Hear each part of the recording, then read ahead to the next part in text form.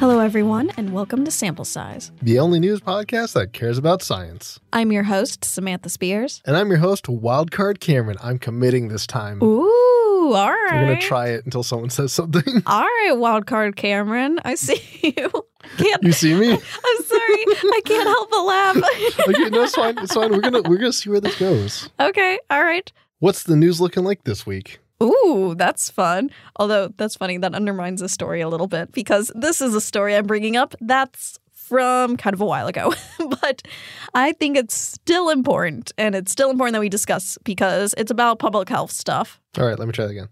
What's the news this year? That's not coronavirus. All right, that's pretty good. So today we're really just going to be discussing a popular public health strategy, which is putting restrictions on the sale of products that can be dangerous to someone's health. So you probably know, like, the sale of cigarettes and tobacco that has a lot of restrictions. Yes, vaping has restrictions. Even the sale of alcohol has restrictions. But what we're really going to get into now is more of soda and junk food. Does the federal government come for my Cheetos? Because I want my Cheetos. I don't know why Cheetos is like the default snack I always bring up on the show. Cheetos are good. They're really good. The crunchy ones are the best. Although that one time I left the one cheese puff out too long and it became president. Oh my gosh. You're never going to let go of that joke. No, they don't even know what that joke is, but they'll find out. They'll piece it together over the course of this whole show. All right, so who's doing the taxing this time? It's actually not taxing, and that's the interesting part. Okay, I feel like there are a lot of pieces. Where's this happening? All right, let's get to the actual story. This happened on August 5th in Oaxaca, Mexico. They approved a new law banning the sale of junk food and sugary drinks to children under the age of 18. And the law imposes fines and possible jail time to anyone other than parents who provide unhealthy packaged food to minors. And this law pretty much puts junk food in the same category as like alcohol and cigarettes. And it's actually gained support from multiple parties and areas across Mexico. And there have been some federal legislators that are proposing a bill that would ban the sale and marketing of junk food to children throughout all of Mexico. Yeah, as I understand, Mexico has a pretty high obesity rate specifically because they are basically just such an unregulated space for junk food. That's actually a perfect segue to what I was going to mention. You know, what's the reason for this rule? Because it seems kind of extreme on the surface, right? Banning the sale of junk food to minors. But the big reason for that is because Mexico is number 1 in childhood obesity and number 2 in adult obesity worldwide. And that means a third of Mexican children are overweight or obese. Wait, is this like the U.S. in the 90s? Just like any junk food company can throw blue onto their food and suddenly it's a different food and every kid's going to have to go eat it? There are multiple reasons for it. It really comes into like the availability of junk food and a change in like living circumstances. But just to get into a little bit of obesity and why these rates are kind of troublesome, it's just because obesity, it's a precursor to a lot of diseases, including heart conditions, hypertension or high blood pressure, type 2 diabetes, some cancers, and sleep apnea. And obesity in children, it's been directly associated with high blood pressure and can affect like children's growth and development. So this can all be really burdensome for governments, you know, because if you have something in the population that's making them sick, then that could lead to high healthcare costs and could lead to, you know, negative economic outcomes. Yeah, also just the fact that this will put a lasting, ongoing strain on the medical infrastructure of your country. Yeah, exactly. And so, as we've kind of been mentioning, well, a big reason why there's this huge obesity problem happening in Mexico, it's because there's been a large amount of people moving from rural areas to urban city centers. And in these cities, there's greater access to junk food and less access to safe outdoor spaces, leading to less physical activity and a more sedentary lifestyle. So you have this thing happening in cities where you just have an overabundance of junk food available. And also there's just a limited availability of like fresh fruits and vegetables and like healthy alternatives. Yeah, and part of the problem there is just a lot of Mexico's economy comes from exporting a lot of that to the U.S. Yeah. Like a lot of the good, healthy, natural resources of Mexico get exported to the U.S. by companies that are usually based in the U.S. I know the Coca-Cola Corporation, they are big time Mexico. Like, they sell a lot there. Like, basically in the school system, you're more likely to have a kid with access to Coca-Cola than water. Yeah. And I want to just take a moment to say, like, nothing about this is saying that Mexicans are not doing a good job taking care of their own health or trying to be healthy as a product of, like, Mexico or being Mexican. We're saying that a lot of confounding factors that are also a problem in other countries are being a problem in Mexico. Mexico's taking a very novel way to handle it, right? Yeah. Oh, exactly. That hit the nail on the head, because I can just read through kind of some of these things that research has done that kind of links it back to obesity in Mexico. But this is not exclusive to Mexico. This is not something that's like, oh, this is something special that's happening in this country or in their culture or something. Nah, this is something that's happening like in all developing countries. It's just amplified in this one area because of this high availability of junk food. So let me get into some of these things that's been linked to obesity through research. Parental time constraints. I've kind of mentioned, like, families being too busy to, prepare or shop for healthy foods. Something that is big in the U.S. also, of, like, if you're having to run to multiple jobs, if you're going on this, if you're having to get to school early, like, if you're going to grab the thing that's already prepared, you're not going to have time to make, like, this really healthy home-cooked meal. Having, like, food being, like, the center of the family and, like, having a dedicated all eating together, even being, like, a reward system for food, that's, again, not exclusive to Mexican culture. That's everywhere. Also, lack of knowledge regarding nutrition. That's also been associated with it. Again, that's pretty self-explanatory, and I think everyone fall under that category. And here are the big two things. Lack of safe public spaces for physical activity. So not only can it be difficult to find public spaces in cities to, like, run around, play, and exercise, but also a lot of families just don't feel safe letting their children play in these spaces. So that leads to, children mainly staying indoors and watching TV or playing on the computer, etc. Yeah, and this is just a problem all over the world. Yeah. But there are two countries connected to each other, one of which is Mexico, that really are seeing a lot of this problem for reasons I'm sure you're going to get into in this episode. Yeah, and then going back to high availability of unhealthy food, Mexico is the largest consumer of ultra-processed foods in Latin America, and that includes soda and sugary drinks. So you have a lack of access to fresh and healthy foods and aggressive marketing of junk food to minors happening in that area, and high exposure of junk food in homes, schools, and cities. That's all contributed to this environment that leads to this rise in obesity rates. So in order to counter it, they're making it illegal to sell that food to minors or anyone under the age of 18. Mm-hmm. And also, does this extend to fast food or is it just junk food? It's mainly just junk food, but I don't know how fast food works that much in Mexico. The other thing I want to know is, like, when they say junk food, they can find weird loopholes and ways of saying, well, this isn't junk food because it has fruit jelly or something in it. And so, like, are there categories of food that are excluded from this that we might otherwise think of as junk food? And I mean, there may be. I didn't actually find the, like, full written law out. I've mainly just found articles talking about it. So I don't know all the minutia of it. And there could very well be, loopholes and stuff being like, oh, this has a somewhat healthy ingredient. So is that junk food? Is that not junk food? I think the main importance is that it's an actual step into limiting what children can buy in terms of unhealthy foods. Okay. Where do we go from here? I mean, I kind of brought up that these problems are not exclusive to Mexico. For example, the U.S. has a lot of these same issues, okay? The main thing being, like, overabundance of junk food and not as much access to fresh fruit and vegetables, and also big problem in cities. So, like, food deserts in the U.S. are a huge problem, all right? Kind of everything I described, which, like, they're areas that have limited access to stores that sell fresh and healthy foods. Yeah, we actually have lots of problems where a large company like Walmart will come in and kind of run the smaller grocers and stuff out of business and then decide that they don't want to stick around, and suddenly you're only left with, like, the Dollar General and whatnot for your actual produce because all the small grocers who were there before got run out of business, and there's no longer a supply chain to get healthy food into that area. Oh, yeah, exactly. And, like, from the USDA, like, really the definition of this is an area that has either a high poverty rate or a low median family income, where a significant portion of the population lives more than a mile from the nearest supermarket or grocery store in an urban area, or more than 10 miles away from one in rural areas. And as of 2015, an estimated 39 million people, or 12.8% of the U.S. population, lived in these areas.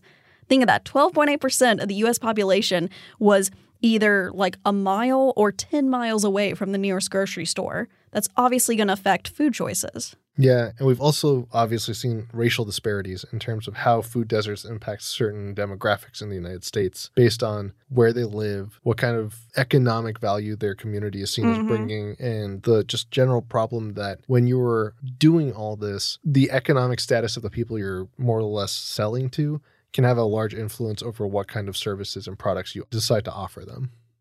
Yeah, and a big thing when you talk about like healthy foods, natural foods, fresh foods in the US, those things are really in like rich communities. Like you have, you know, those fancy grocery stores that sell all the organic foods and all that. That's usually in the rich part of town. That's not in the lower income areas. And also because that stuff, they just market for a higher price usually. And so, yeah, there's this huge like disparity between, you know, low income areas and high income areas of what's actually available to them when it comes to healthy foods. Yeah, and I'm sure you're about to tell me all the ways we're going to try and curtail that ourselves, aren't we? Well, in terms of food deserts, I mean, they've created programs where like starting community gardens in areas. That's a huge movement that some public health organizations have done so that you have these communities could be growing fresh fruit and vegetables themselves, and then that will be available to everyone in the community to have to promote healthiness. And, you know, we could go into other things besides the banning of junk food that other countries have done. Like, I think that would be a perfect time to talk about that now. Yeah. Yes. So other countries besides Mexico have done things, and the popular one has been soda taxes. I'm sure everyone has heard a story or two about soda taxes, which is usually like you have two different kinds of ways that areas will do this. Either they'll put a tax on the volume of soda. So let's say like a big gulp from 7-Eleven is going to have a higher tax on it than like the tiny version. I forget what the tiny version's called. Was it like a little gulp? I don't know. I don't get soft drinks I don't get fountain drinks from 7-Eleven. I'm sorry. I get mine from a bottle, from a refrigerator, like a man. Yeah, so you have that kind of tax, which is volume-based. And other areas have actually done where it's sugar content-based, where it's the more sugar content is in like a soda or drink or even tea, I think. Like that's how the tax will be done. So like they would tax regular soda but not diet sodas. Kind of, yeah. I think it also applies to artificial sweeteners. Okay, that's interesting. I mean, there's a lot of science around how just the amount of sugar in food has completely messed with how our taste buds taste normal food that doesn't have added sugars. And so I could see why you would want to also enforce this against artificial sweeteners, because it still causes our brains to have the same association with sweetness, even though it's not actually receiving any sugar. Yeah.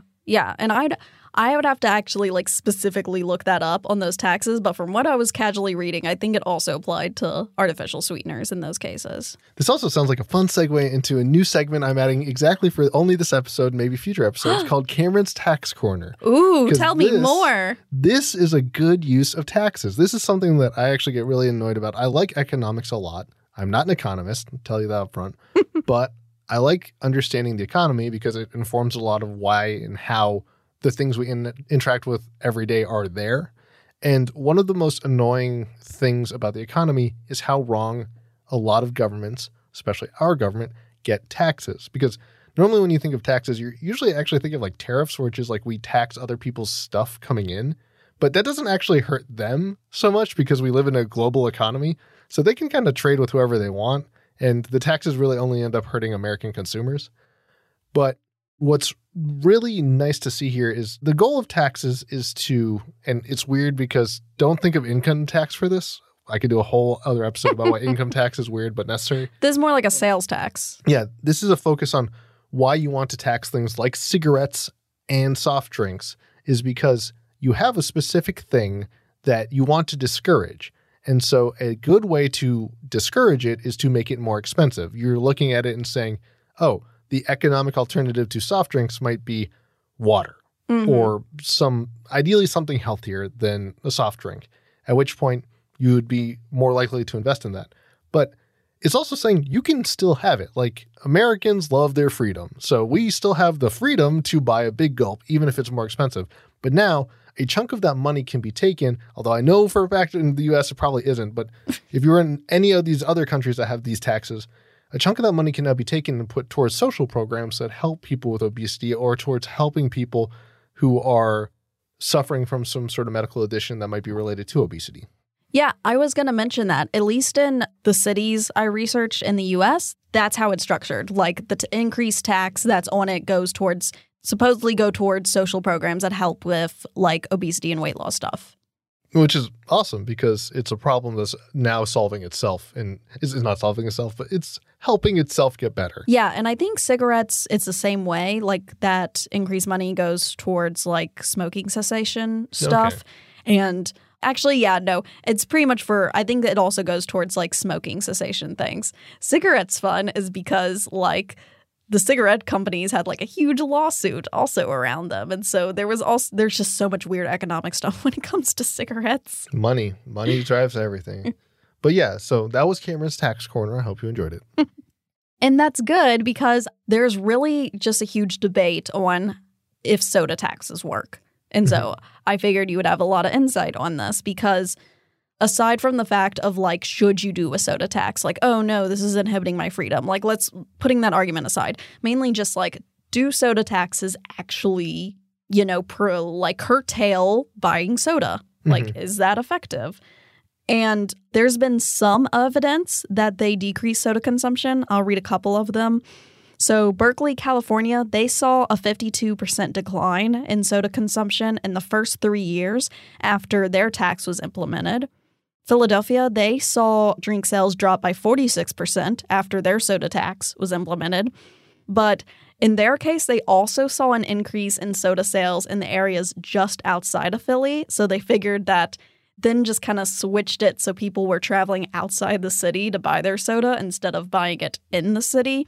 So it's kind of like, how much effect did it have?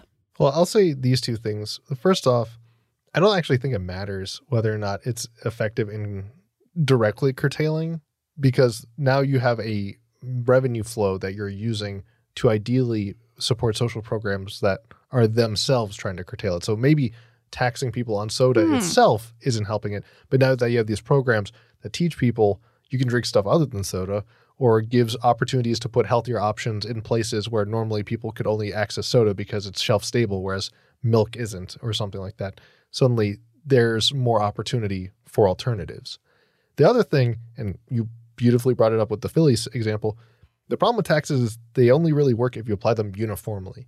Like two obvious problems are, one, if I tax one specific area, is it going to burden people there? Like, there's lots of historic examples of governments taxing specific populations by choosing to tax specific areas that just happen to be higher in a certain type of person than other places. The other problem is now you're also creating a perverse market where people are buying and selling goods in areas that have a lower tax rate because they can, and there's a higher economic incentive to do business outside of where you normally would, which in turn also affects the economy of the places with a higher tax rate. Yeah, I feel like this kind of is related to, like, how alcohol sales are done in the U.S. Like, every state has their own different rules on how alcohol is sold. So it's just always kind of really weird of, like, what are the rules in each state and in each area? Like, I know some states have dry counties, and it's like where no alcohol is sold here. It's like, well, you could just drive over to the next county and buy all your alcohol there. Like, what is this really doing? Yeah, and to be clear, the point here is it is determined to be a public good to curtail the sale of alcohol in certain places or to make it more expensive. But in general, the point is it's only really good when you can apply it uniformly so people can't find these silly loopholes. And then also just kind of wanted to bring up that soda companies obviously do not like soda taxes. Oh, like the cigarette companies don't like cigarette taxes? Or the gasoline companies don't like carbon taxes? Yeah, go figure. And so, like, they've been, lobbying against these taxes pretty much in areas. And they've actually been successful in some states, like of preventing soda taxes from becoming a thing. And then, I mean, the beverage industry themselves, like I know Coca-Cola specifically, they've worked with scientists to kind of downplay the impact sugar has on obesity. I will link an article to it. It's very interesting of how they've like purposely were using scientists and other research just to kind of downplay the effects of sugar. The beverage industry, they spend a lot of money marketing to children, and especially Black and Hispanic children. Like the research has shown they've been exposed to more of these ads than their white counterparts. So like they know what they're doing. I'm really sad now. That made me sad. Please tell me there's something we can do about it. Is there anything we can do? Go. Yeah. When it comes to soda companies lobbying against them, I don't know. Like, what can you do to corporations, really? But when it comes to just obesity in general and the obesity epidemic, there's obviously things you can do to prevent it. Usually the focus is on having more availability to healthy foods, making healthy food choices, eating fresh fruits and vegetables, also increasing the amount of exercise and physical activity because that'll help, sustain your current weight. That can, help burn calories. All those stuffs are, good methods. But as Cameron was kind of pointing me in the direction of, because I mentioned this to him, when I was researching this story, I actually ran across another theory on really how the obesity epidemic can be stopped and curtailed. And I thought it was really fascinating, so I thought I'd bring it up. So this theory that I want to talk about, a research theory, by the way, it's called the homeostatic theory of obesity. And the basic idea is that a person's health is regulated by homeostasis and feedback loops. And that when your health is in imbalance, it can create what they deemed a circle of discontent, which is where like negative thoughts and aspects are going on these feedback loops. So from this theory then comes this like 4-arm strategy to stopping a rise in obesity rates. And let me just read those off real quick. First one, putting a stop to victim blaming, stigma, and discrimination. 2, devalorizing the thin ideal. 3, reducing consumption of energy-dense, low-nutrient food and drinks. And 4, improving access to plant-based diets. So, first of all, I like the points about rehabilitating the idea of what is healthy versus what is thin, because this is going to surprise some people. It's racist. It's a racism. They did a racism. Because oh no, racism occurred again. Quick history lesson, and I feel like I got to dig up some sources on this. As, people were being freed in the Americas, white people especially were trying to figure out, well, how do we prove that we're better than these people over here? And one of the ways they did this was an image. They were saying, oh, well, thinner people are obviously more civilized because we can control our weight and we can control our eating habits. Even though if you look at like any famous rich dude from like the turn of the century when all these ideas are coming about, they're pretty portly gentlemen. They're pretty round. They're defined as being a ball with arms. So it's a little ironic to see that this idea that the ideal human is thin and the ideal thinness can be achieved by the white man, but not by other cultures, is a weird holdover idea that continues to permeate pop culture. And this is not to say like obesity is necessarily good. It's just to say this overly idealized idea that being super thin and having like no fat whatsoever is not realistic and came from a very racially driven place. Yeah, and back in history, it was actually normally the bigger you were, like the larger you were as a person, it showed your wealth because you had access to food and excess food in order to get that way. So it was kind of seen as like oh, look how rich I am. I'm able to be fatter kind of thing. Mm-hmm. But obviously that then changed over time. That perception changed. And so now we're at a point where it's really interesting that in this theory, the first 2 points are kind of on changing your mindset and changing a culture mindset, because now it's like there's this overemphasis on the perfect body type is kind of like how like a supermodel looks in a way, like, kind of thin, skinny, as you said, zero fat content. Like that seems to be the perfect body type. And that's ignoring different, cultures and different like people's body types. Like not everyone can be thin and tall, obviously. I'm a pretty short person, and so I'm a little more rounder than that. And some people just have, wider hips and they accumulate fat differently, or they're very broad shouldered and their like bone density is different. So it's just like trying to put everyone in this kind of box of what everyone's body type should look like on an outward appearance is really insane. It's also just the fact of like people from the same area, people from the same genetic background can have this difference. Mm-hmm. But something else I want to bring up about this specific idea is there's also an element here of how the psychology plays into it that I really want to examine, because there's this problem, which is if I think that I am fat and I can't do anything about it, it will cause me to not feel in an ideal mental state that facilitates weight loss. Like you'd be amazed how much of your own health and physiology is driven by your mental state.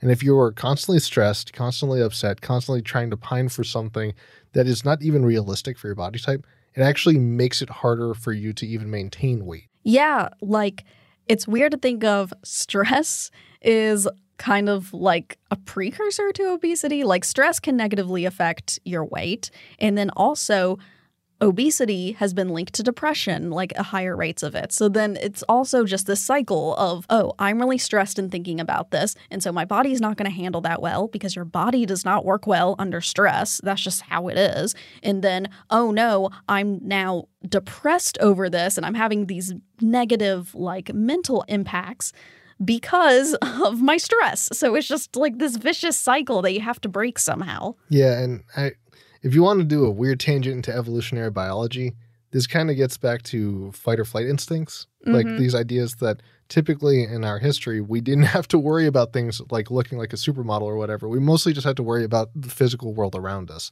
We didn't have all these psychological elements piled on necessarily. And so we've developed a way to respond to our environment that's more focused on physical stimuli, like being able to outrun a predator or react to a situation where we might literally have to fight or run. And that same mechanism is being used to govern emotional behavior that has to do with, will I be able to attain this physical ideal?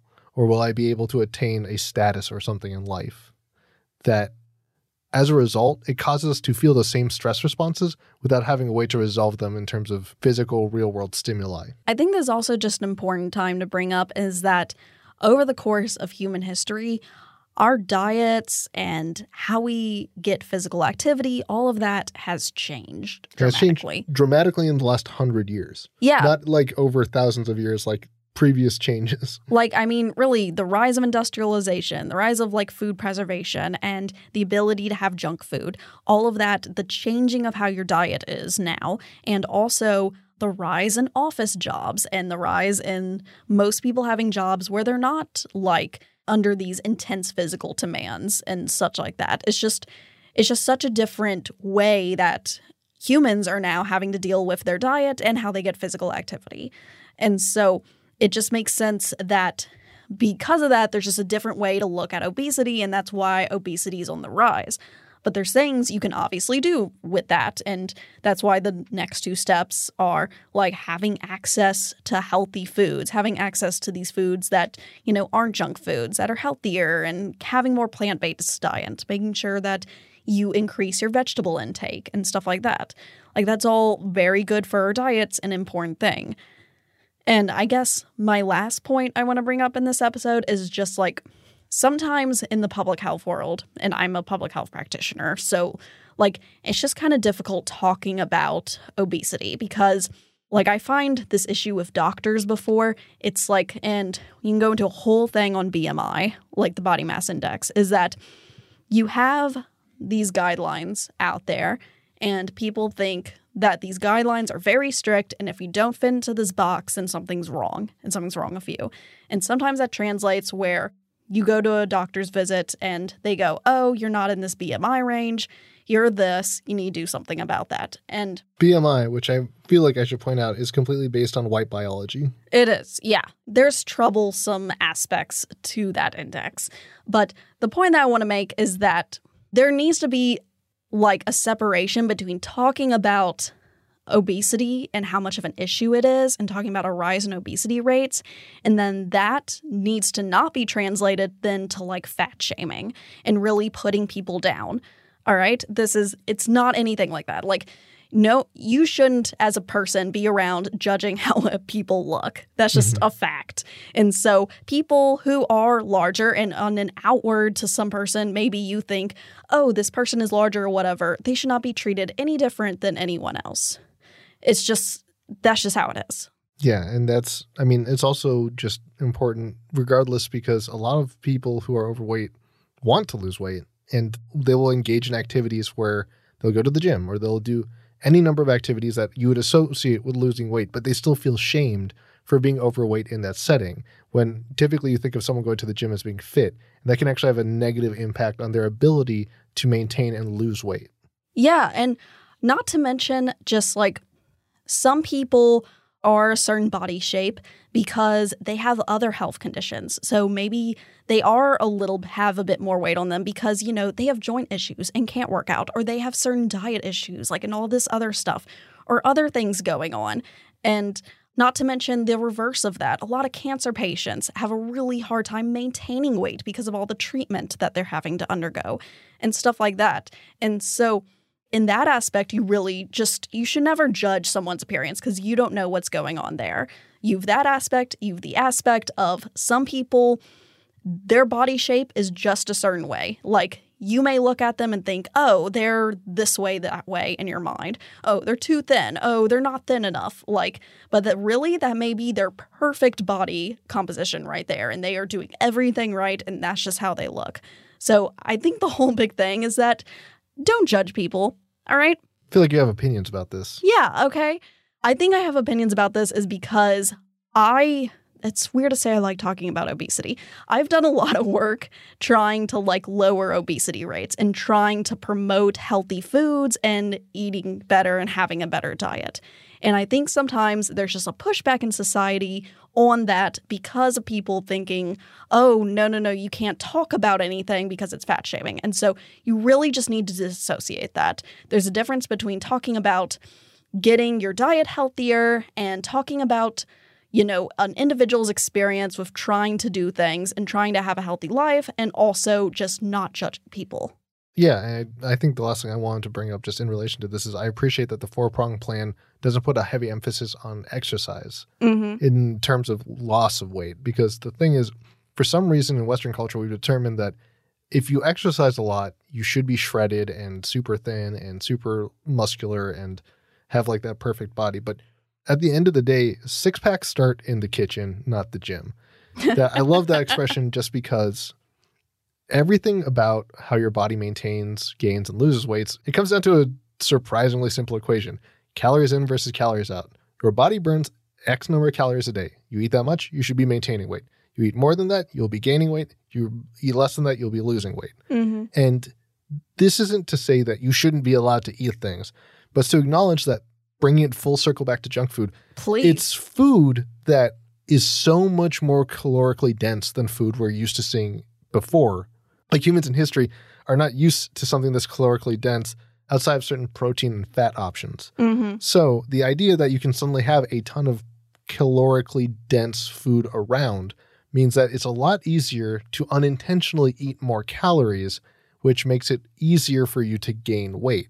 And expecting people to burn 1,000 calories extra a day when all they needed to do was not eat as many snacks or be able to replace that specific snack with something healthier is unfair, because it's something they can learn to do if you let them know that's the problem, instead of shaming someone into thinking they need to run a 10K every day. Yeah.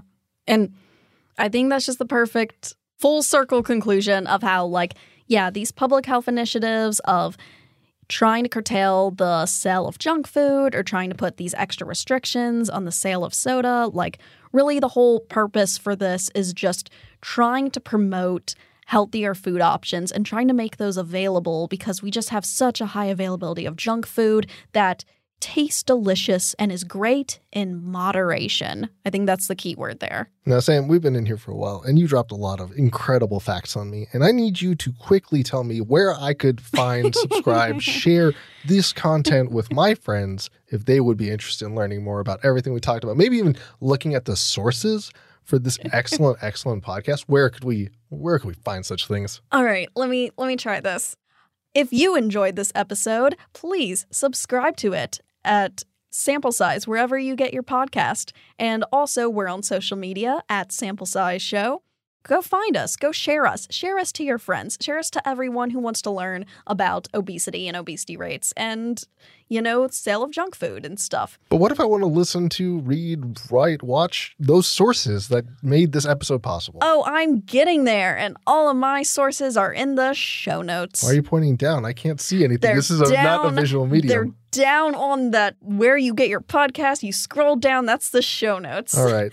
Well, I'm sorry to you, Scott. Big shout out to Scott Stronach, the mastermind who's been able to edit these episodes and keep us on track with the incredible backlog of content Sam's been throwing at me. You can find links to Scott's stuff in the show notes. Till next time. See ya.